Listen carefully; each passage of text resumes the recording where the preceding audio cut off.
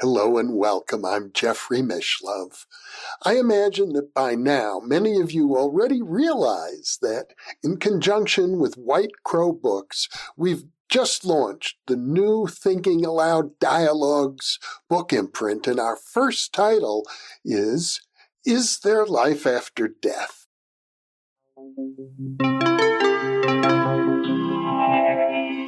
Thinking Aloud.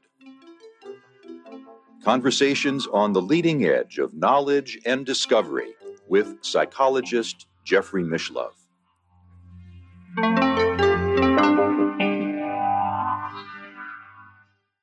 Hello and welcome. I'm Jeffrey Mishlove. Our topic today is understanding the afterlife, and my guest is my old friend, Dan Drasin. Dan is the author of a new book called A New Science of the Afterlife, Space-Time, and the Consciousness Code. Dan is also a filmmaker, having produced a wonderful film about instrumental transcommunication, also known as electronic voice phenomena. It is called Calling Earth. And he's also produced a wonderful film about Skoll, the afterlife experiment, about one of the most important mediumistic experiments ever conducted. Dan is based in the San Francisco Bay Area, and now I'll switch over to the internet video. Welcome, Dan. It's a pleasure to be with you. Thank you, Jeff. It's great to see you again after so many years. Well, we've known each other a long time, many decades, and I thought a great way to begin this interview would be to talk about how you got into paranormal research, because as I recall, you were working with John Keel back in the day when he was doing the investigations, if I recall correctly, that led eventually to the movie of The Mothman. And so you have a very, very long track record as a paranormal investigator. That investigation was really one of the most fascinating experiences I've had. My interest in the so-called paranormal, and I say so-called because we don't know, since we can't talk about it, how do we know how normal or not it is? And this is in my book, actually, which we'll talk about later. The longest chapter is about semantics and how language influences our perception of reality, and how we can see through some of that. And, you know, one of the boogeymen is this term paranormal, which is, it's a guess, really, more than anything else. We don't know. Anyway, my own experience with the so-called paranormal began actually when I was quite young. As a child, I had quite a number of precognitive dreams.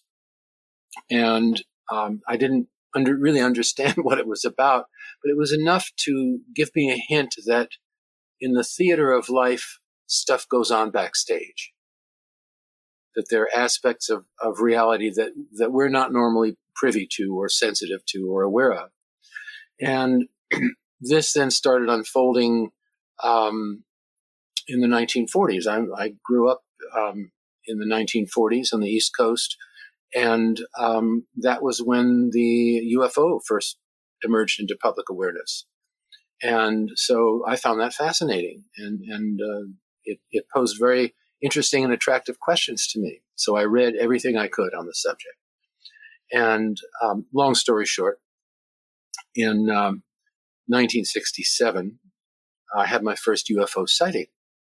And someone said, well, there's this guy, John Keel, who's giving a lecture next week. Maybe he's someone you should connect with. So I did. I went to his talk, and we became friends. We became instant friends.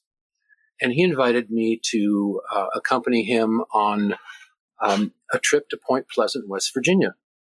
It was a town on the Ohio River, which was actually in an area that has had a history of paranormal events, going way back to at least to the 19th century.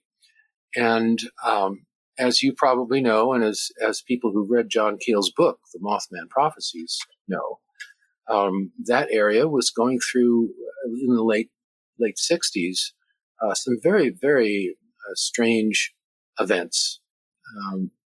People were seeing UFOs. Men in Black were showing up, the classic Men in Black. And this strange creature, which people dubbed the Mothman, showed up, scared the hell out of many of the local residents. Quite a number of people saw it. Dozens of local people saw it, reported it to the local sheriff's department and the local newspaper. And it was quite a paranormal potpourri, you might say. And I visited there 4 times, I think, with John, and interviewed quite a number of people, and was quite convinced that this was real. I've witnessed a few little interesting paranormal events myself. I never saw the Mothman personally, but one time John and I and a local journalist, Mary Heyer, who was an investigator of these things, were up on a hill overlooking the town, and we noticed a very strange little white object in the distance in the sky. It was a cloudless sky except for one little tiny cloud that might have been taken from a child's storybook. It's one of these very, very interesting, almost artificial looking clouds. So this little white object flies into the cloud. And what emerges from the cloud is a small twin engine airplane. Flies right over our head. So we looked at each other and shrugged and said, okay. On another occasion, I had spent some evenings on the hood of my car looking up at the sky to see if I could find anything. And a very strange sort of triangular shaped formation of lights flew across the sky. And at other times I saw flashing lights in the sky, which were not related to any aircraft. So I've had at least this limited experience of paranormal events in the town. Eventually, as you know, if you've read the book or even seen the Richard Gere movie of the Mothman Prophecies, which is very, very loosely adapted from John's book, there was this catastrophe on the river the night. John and I were told by a psychic in the town of Point Pleasant. She said that there would be a disaster on the river the night that President Johnson lights the White House Christmas tree. So John and I were back in New York on that day, and on that evening we got together and turned the TV on and watched the ceremony in the White House and all that, and didn't see anything else happen. So John went out to dinner with a friend of his who'd shown up that evening, and I went home. And as soon as I got home, I turned on my TV, and there was the report that the bridge across the Ohio River at Point Pleasant had collapsed into the river, the loss of many lives. And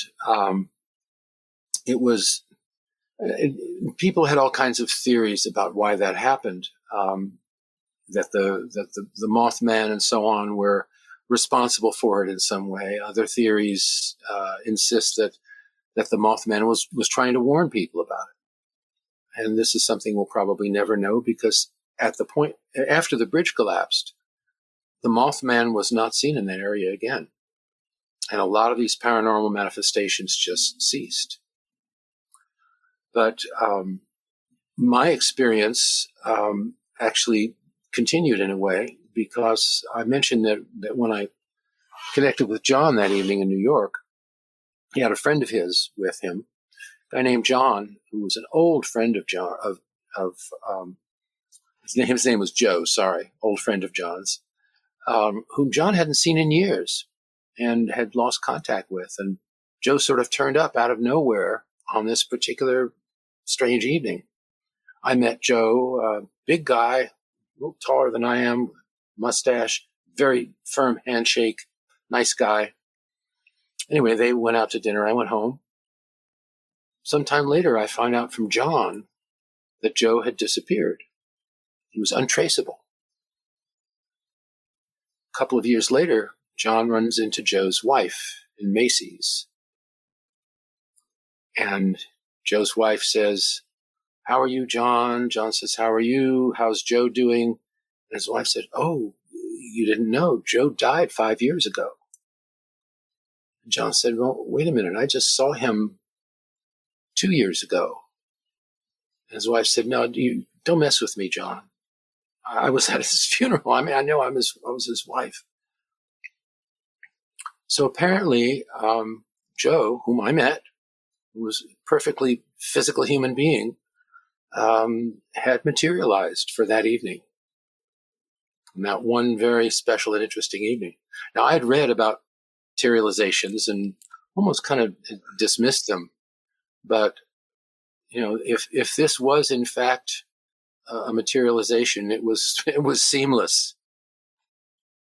So it makes me wonder, actually, how many of the folks we run into on the street might actually be visiting us from the other side. Raises many questions. Another funny thing happened. I had returned to New York from one of my trips to Point Pleasant, and I composed a silly song about the Mothman. And I played it on my guitar and recorded it on a little reel of tape. Took the reel of tape off the recorder, put it on the table next to it, went to bed. The next morning I got up, tape was gone. Never found it. No one had a key to my apartment. I expect that someday I'll be driving along some lonely country road and some UFO will come down, a little green guy will get out of it with the tape in his hand and say, hey, did you lose this? Well, these are wonderful stories, and it suggests something very important. And I think John Keel is really one of the first researchers to point out the interconnectedness of a wide variety of different events that may seem unrelated to each other in the paranormal arena, but they all seem to somehow be part of a single phenomenon. How would you characterize that, Jeff? In all of your years of exposure to the whole spectrum of the so-called paranormal, what's the common denominator? How does this all connect? Well, it baffles the mind. You could say it has to do with high strangeness, the things that most people don't even want to accept, even if they experience it firsthand, as you have. The tendency is to push it out of the mind because they're all so bizarre, and we would just prefer to believe that somehow we must be mistaken, that what we experience couldn't have actually happened. But they relate to UFOs, full-bodied materialization that you experienced with John and his old friend Joe.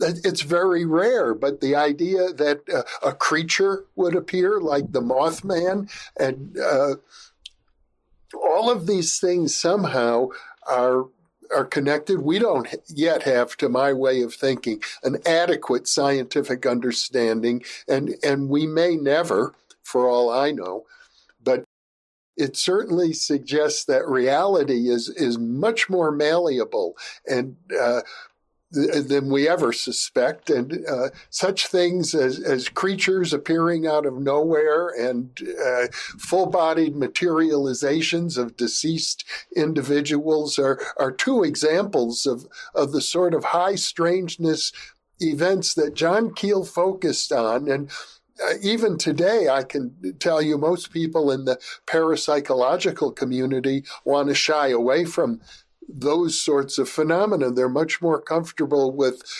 something that is statistically replicable, even if it's much less striking in nature.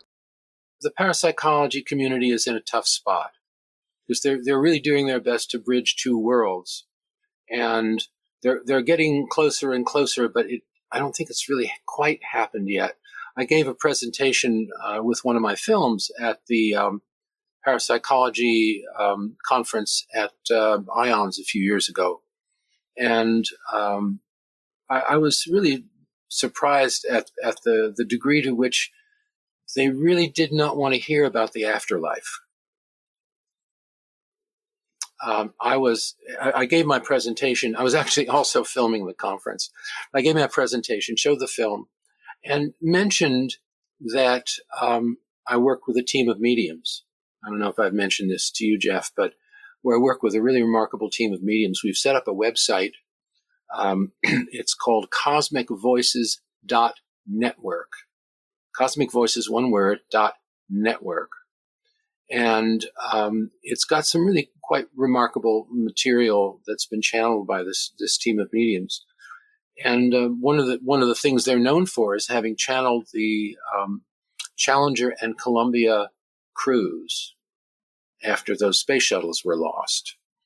This is a long story I can't even begin to get into, but I mentioned this. And after my presentation at the Parapsychology Conference, a woman came up to me quietly. She said, I'm a medium. I also heard from Kristen McAuliffe, the school teacher who was lost in the Challenger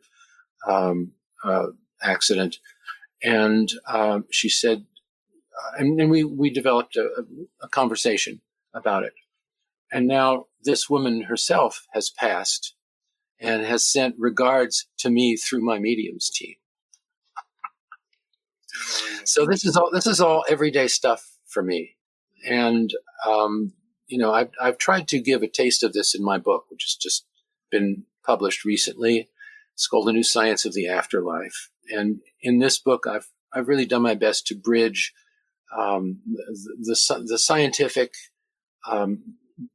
basis, or my personal view of the scientific basis for these various levels of reality. And to me, it tends to come down to the question of frequency.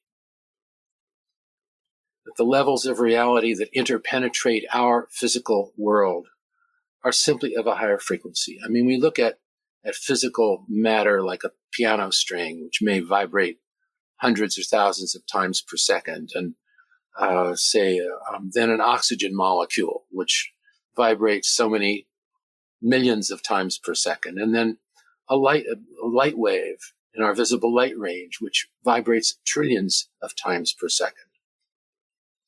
So to me, an appealing speculation is that the realm of consciousness entails a vibratory frequency relative to our own time frame, of course, that is so many octaves higher than the vibrations that essentially construct our physical reality, that the two can't normally interact. And the only exception, or one of the few exceptions, is through very sensitive biological and neurological processes, which is how consciousness can connect with and come through the brain and the body, and also give us the illusion that consciousness that the brain creates consciousness. But if you look at the whole construct of these various levels of reality, just in terms of frequency alone, I think we have the beginnings of a unifying theory. I don't want to make too much of this, but whether it is literal or metaphorical, I think it's extremely useful, because we can see the phenomena of frequency operating in our lives every day if we look for it. Right now, where you and I are sitting, there are thousands of radio and television and wireless communications going through our space, through our body right now. And yet they don't exist unless we have something that resonates with them, a radio receiver or a cell phone or whatever it is. And so our bodies operating in that same way, being transmitter receivers of a higher frequency of reality. I don't want to toss the word reality around too casually, but I have to say that the longest chapter in my book, A New Science of the Afterlife, is about semantics. It's about how language virtually creates our reality. If any one of us who speak more than one language, I think, have some sense of how there are certain things that cannot be expressed in one language that can be in another. If you overhear multilingual people in conversation, sometimes they have to switch languages in order to properly express a particular idea, which I think is key to our understanding. One of the keys to understanding of how language helps create our reality. So the chapter in my book, this long chapter, which is titled "Don't Eat the Menu," which is about not mistaking the word for the reality. It's kind of a glossary, but I finally, this is a spoiler, but I finally get down to asking, okay, let's define reality. And the bottom line for me is reality is anything that can give rise to consequences. To me, it comes down to that. And that includes the physical, the non-physical, the imaginary, anything that can give rise to consequences. So I'm having a lot of fun with that concept myself. And I think it helps me to free my imagination, to free my sense of scientific inquiry, and it helps to unify the field, as it were, to not divide things so much up into physical, non-physical, and so on. I think it's all one big ball of wax, and that we as evolving beings, one of our tasks and one of our delights is to bring our own imaginations to bear on this potpourri of reality, to create not only scientifically useful perspectives, but also to learn how to have fun with this universe that we live in. And, fun tends to be written off as superficial or trivial, but I don't mean it in that sense. I think there's a great joy in every aspect of our immersion in this creation. And even, there's physical joy, there's mental joy, there's creative joy. And in the realm of mental joy, I think there's a lot of potential in understanding how this amazing variety in nature and in life works together and dances together. So anyway, that's my theory of everything.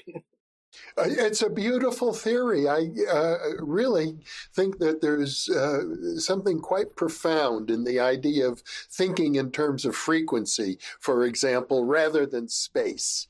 I often wonder, if the afterlife exists, where is it? And what you're suggesting is it's everywhere. Well, that's literally what my medium friends say. It's just all around us, and it's the relationship between our sense of space and the higher sense of reality isn't exactly a one-to-one relationship.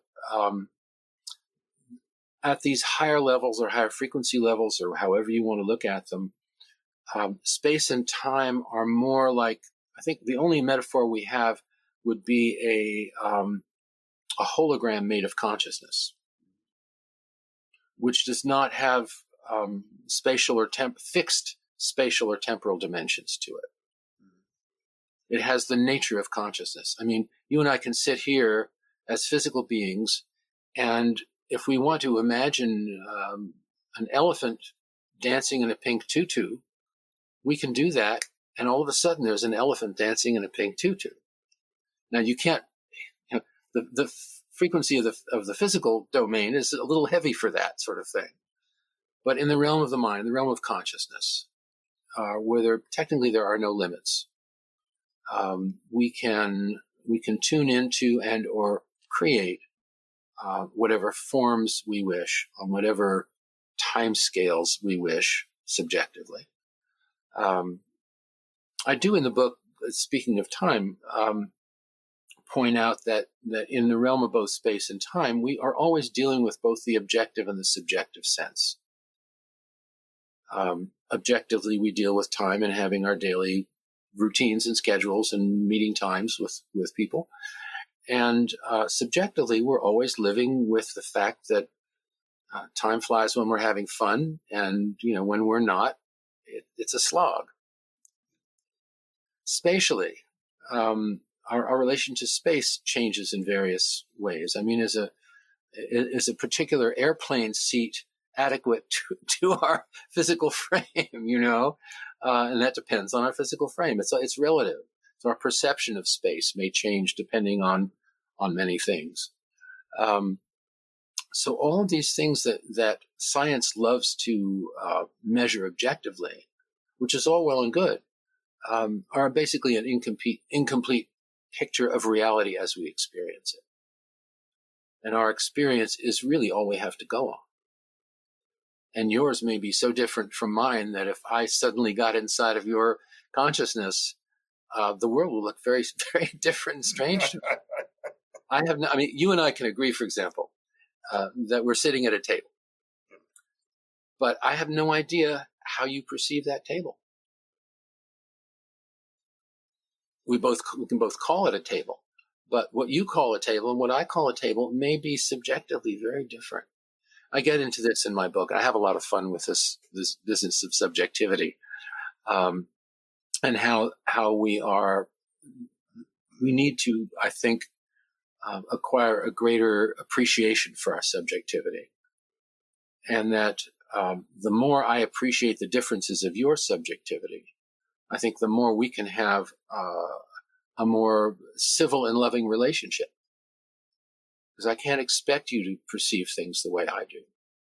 Now, you seem to be suggesting that each person is like a universe unto themselves. In a sense, yes. In a sense, yes. We have our own personal histories, even forgetting about past lives. Our own personal histories, growing up in this world with our particular family, culture, language, environment. Those of us who grew up in New York City may have a very, very different sense of life than those who grew up in the country. We take so much of this with us as we grow up and move into the various stages of our life. So I think the more we respect subjectivity, the more we respect each other, and can forgive each other for our differences, which may sometimes be abrasive, but just knowing that differences are simply differences can go a long way, I think, towards helping us live better and more peaceful and more loving lives. Well, Dan, one of the things that I believe you and I have in common is that we have chosen to explore phenomena that are so bizarre that most people would choose to ignore them completely or out and out deny them. Simply say, it's impossible, go away, I know you're lying to me. And for example, you've made an in-depth exploration of what is known as electronic voice phenomenon or instrumental trans communication.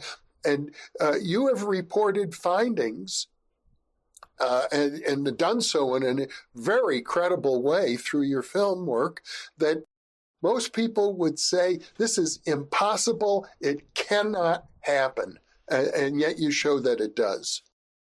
Well, yeah, I think that this electronic communication from the other side is one of the most wonderfully undeniable types of evidence for an afterlife or a greater reality, or however you want to characterize it. And the other film that Tim Coleman and I co-produced is called Skull: The Afterlife Experiment, and that is an exploration of what's known as physical mediumship, and that's another highly evidential practice that is extremely hard to deny. And the Skull experiment, this took place in the small town of Skull in England in the late 1990s. Over a period of 5 years, where these two couples met in the quiet cellar of this 17th century farmhouse, and were able to manifest a huge variety of fascinating phenomena, producing physical evidence, which it can be recorded, examined, tested, and so on. The experiment was monitored for 2 years by a team of skeptical investigators from the British Society for Psychical Research, and passed with flying colors. They could find no evidence of tampering or fakery of any kind. One of the most intriguing artifacts that showed up physically in their room out of nowhere were two newspapers published in early 1940s during the war years.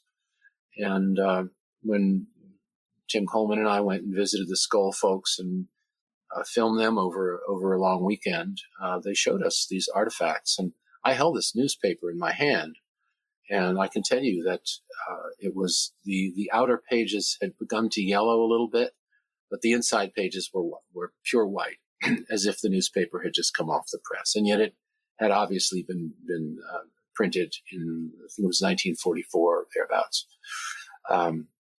And the investigators had this paper tested by the, I forget the name of the organization. It's a paper and printing analytical organization. And they said, yes, this newsprint, the paper it was printed on, had to have been printed in the war years because it was chemically unique to that era. So there were many ways in which these phenomena could be scientifically verified, and they were. But getting back to your point about those who deny this and say this cannot possibly have happened, I don't know, what can you do? My attitude has tended to be, well, let them disbelieve. It's not my problem. We cannot control anyone else's belief system. Right. Well, I think, I think we can present evidence, but we can't force it down people's throats. And, there will always be those who disagree with us, who want to look the other way. And, it can be painful for people who are, say, raised with a certain philosophy or religion or a very heavy dose of mainstream science, even. Mainstream science being very often beholden to institutional priorities and social and academic cultural pressures, so on. And, people have their personal investments in their own status quo. One of the things that Rupert Sheldrake taught me was that when you get academics after hours in the pub, they will very often discuss things that they would not ordinarily share among their other colleagues or even their students. So, and that's understandable. I mean, we're all human. We all have these pressures to contend with in our lives, and I think all we can do is the best we can do. And you've been going above and beyond for so many years. You know what? I think you've been at it even longer than I have, Dan, which is really saying something. But you broke some really interesting ground with your academic pursuits at UC Berkeley, and I'm sure that your viewers are well aware of it. But could you say just for a moment, could you go back to that time when you received what is, as far as I know, still the world's only PhD in parapsychology? I think I have the only piece of parchment, a diploma from an accredited university in which it says that my major was parapsychology. My doctoral major was parapsychology, which makes me a very lonely person in a way because that degree was awarded in 1980. And it wouldn't have been awarded but for the fact that it was an individual interdisciplinary program. And after I got the degree, the University of California closed down the individual interdisciplinary doctoral program. I think they didn't want any more, but it's been subsequently reopened now. So it's a good thing because interdisciplinary studies are very important. Every university should allow students who want to do a dissertation on a topic where no department will sponsor you, but you can find faculty members from different departments who are willing to do so. And that's what I did. So it was a joy and also a very traumatic experience because the closer I got to achieving my matriculation, my diploma, the more obstacles were thrown at me. And then finally, after I did receive the diploma, the organized scoffers pressured the university to withdraw it. And I actually had to fight a libel suit, which was also very painful. But now, looking back with the benefit of many decades, I can say, because it was settled favorably in my behalf, it enabled me to buy real estate in California at a time when it was much less expensive than it is today. So to the extent that I have some wealth in my life, it's ironic. It's because the skeptics attacked me so viciously when they did. And of course, you also won that little prize last year as well. Was it last year or this year? Well, it was in 2021. The Bigelow competition. Yeah. Wow. And congratulations on that. Well, if you had known about the prize, you might have won it too, Dan. In fact, I included excerpts from your videos in my award-winning essay. And frankly, I think the work that you have done was equally deserving of such a prize. And it's unfortunate, as I recall, you didn't learn about it till after the deadline. Right. That's true. I'm not sure I would have entered in any case, but I'm very glad that my work was able to contribute to your success and getting the word out by whatever means is really important. So anyway, thank you, and I'm pleased to have been part of the team, as it were.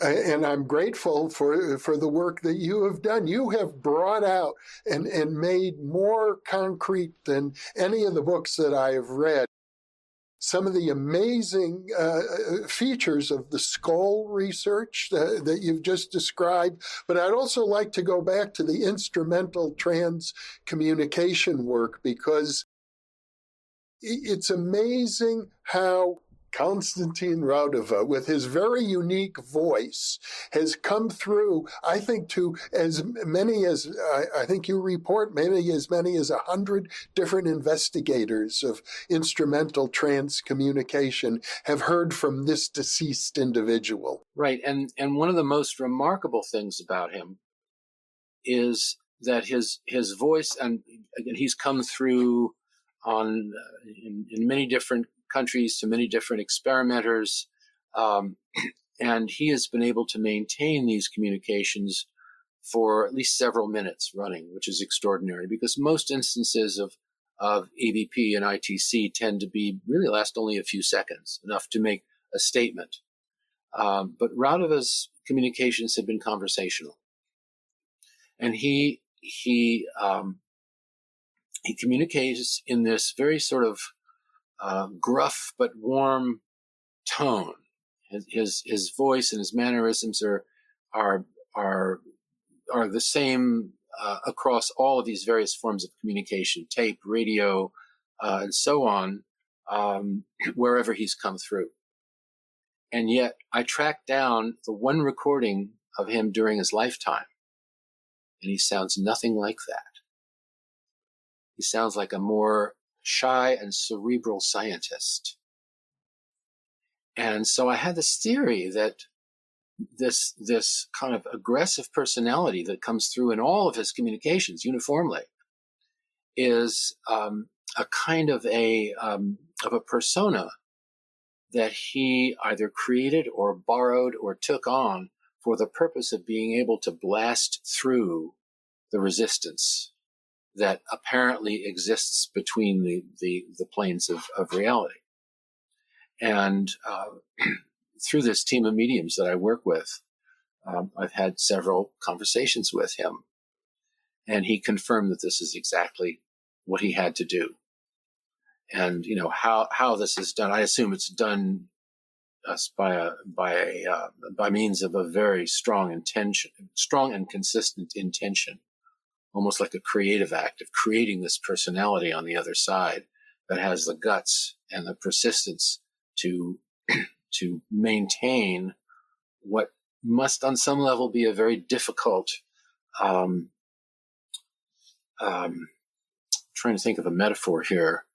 I'm thinking of a soldier running through enemy fire in a way, the strong resistance that may be nothing more than a matter of trying to plow into a lower frequency of reality, which is apparently what it is. And how these communications technically how they get through to our communication devices is anyone's guess. They may use a variety of different approaches and techniques.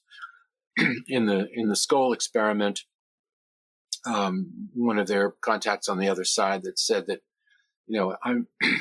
I can speak and you can hear me, or I can think and you can hear my words, but it's the job of someone else to do that translation. That there are specialized entities whose job it is to take the words or the imagery or the intention on the other side and somehow funnel them down into our physical plane by one means or another. And my sense is that we, from our perspective, will never actually understand the mechanisms involved, and that it doesn't matter that much. That the important thing is the fact of the communication and the contents of the communication. And, we can be as analytical as we want and do our best in trying to understand these things. But I think, again, the contents of the communication are the most important thing, and that we need to listen to them and consider them. Many of Raudiva's communications have involved, social concerns, drugs, violence, that sort of thing. These things are so prevalent in our cultures these days. I think if we were more open to these communications and regardless of the particular technical means, just the intention and the desire to hear from these folks who, they may not be evolved as gods, but they have what the late Francis Vaughan has called the balcony view of earth affairs. They have a little broader perspective, can see a little bit through space and time, and can if we accept it, can advise us on perhaps the wisest path through our current challenges. Francis Vaughan, whom I know you did a wonderful interview with some years ago, she passed actually on my birthday in 2017. She was out to dinner with her husband and friends, and she just passed right then and there. And since that time, she has come through to a friend of mine, Cynthia Spring, who is a writer and activist and so on, and had been a good friend of hers, and began to receive these messages from her through automatic writing. And then they began to meet sort of psychically on the astral plane. And the result of this has been 3 books, or 2 books. The third book is about to be published soon. First book is called 7 Questions About Life After Life. It's a wonderful sort of primer for people who are just beginning to understand that there is an afterlife and what's its nature. And the second book is called 7 Questions About the Greater Reality. And the third one is called, about to be published, called 7 Stories to Light the Way Home, which is really it's a book of stories more than anything else. So Frances is one of these folks on the other side who has been working with our team. And her perspective and because she's so articulate, has been very helpful. This whole idea of the balcony view of human affairs that comes from her, I think gives us a sense of it. And there's more I could say about that, but I could go 100 different places from here. Well, one of the wonderful things about your book is a chapter when you explore what is the afterlife like, and you report on the experience of a number of people who have come back to tell about it in different ways through different mediums or other resources. Right. And it's I find it incredibly fascinating. to understand this variety of experience that can take place. And I should say that in the introduction to my book, I make it very clear that I'm not trying to start a new religion. This is information and experience that's come to me in my own life that I found fascinating, interesting, and important. And people can take it or leave it. I just, tried to make it as appetizing and interesting as possible. Anyway, yes, the variety of afterlife experience. I mean, there are certain commonalities, certain common ground, as there is in our physical lives. But beyond that, there's the uniqueness of experience that we bring with us from, when we go to the other side, we bring our experience of the immediately past life, which often involves unfinished business that we have to resolve within ourselves once we get there. There's a certain amount of acclimation to a new type of environment that goes on, and we're evidently helped along the way by guides and counselors and old friends who may show up, relatives, and so on. It's one of my favorite metaphors for the afterlife is, I think it comes from Seth, who said that death is perfectly safe and natural. It's like taking off a tight shoe. And if you kind of extrapolate that idea to, we let go of our bodies, we let go of our physical constraints. And, we have access to higher and more interesting and often more beautiful and subtle senses of our environment. We have access to our own subconscious that's been pretty much blocked from us in our, no matter how much therapy we may have done in our lives, there's still these patterns at work in unconscious and subconscious levels in our psyche that we take with us. But they're evidently easier to access if we're willing to look at them, to clear them out. There's the process of the life review, which we know from any number of near-death experiencers who've come back and described it in detail, which is a sometimes challenging but wonderful opportunity to kind of suck the marrow out of the life we've just lived and gain the wisdom that we may not have realized we acquired in that life. So I'm looking forward to it, actually, challenges and all. And my spies on the other side say, now, Dan, you're going to be around for a while longer, so don't get too eager. Well, I'm glad to hear you're going to be around longer, because I can well imagine that we might want to do some follow-up interviews, Dan. You have such a wealth of knowledge. Again, this has been for me as much a learning experience as a teaching experience. And I'm very grateful I'm grateful to myself that I've seen it through to publication. Well, I highly recommend the book. It's not a difficult book. It's not a lengthy book. And there have been difficult and lengthy books written on this topic. But in spite of its brevity, it contains a vast amount of information, which is really quite unusual. You've done a magnificent job of pulling it all together and getting right to the point, being quite succinct about it. Thank you. That was my goal in writing this. And when it's funny, when I saw the first printed copies, I said, "Wow, this is a slim volume." And then I realized that, well, maybe it will seem more digestible and more appealing to people who are just getting their feet wet in this area. It's not being a challenging tome. Well, I do have a question before we close our interview. The subtitle of your book is Space, Time, and the Consciousness Code.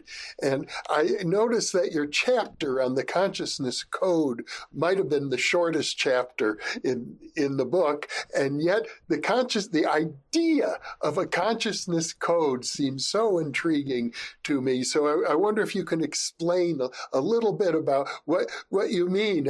It's like consciousness is everywhere, and yet it seems almost invisible to us. Well, that's exactly the point. A code is something that's not obvious on the surface, And we may know it's a code, or we may not even know it's a code. And these codes can be natural, like the DNA code, or the shape of a plant's leaves, or the language of a particular bird species. That's a code. And then, of course, there are, human-made codes, encrypted information, and so on. And then there are codes which we're not aware of because they're hiding in plain sight. And the point of this little chapter is that consciousness is one of these codes that hides in plain sight. What could be more obvious than our own consciousness?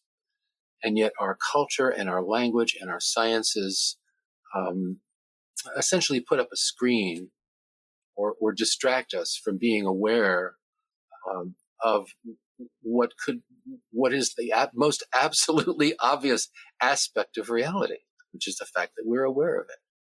Dan Drasin, it's a great joy for me to share this time with you and to have known you for so many decades and watched your work evolve. I'm very grateful to be able to share your wisdom and your knowledge with the New Thinking Aloud audience. Dan, thank you so much for being with me today. Oh, well, it's the appreciation is mutual, Jeffrey. Take good care. You too, my friend, and I hope we do more of these. And for those of you listening or watching, thank you for being with us. You are the reason that we are here.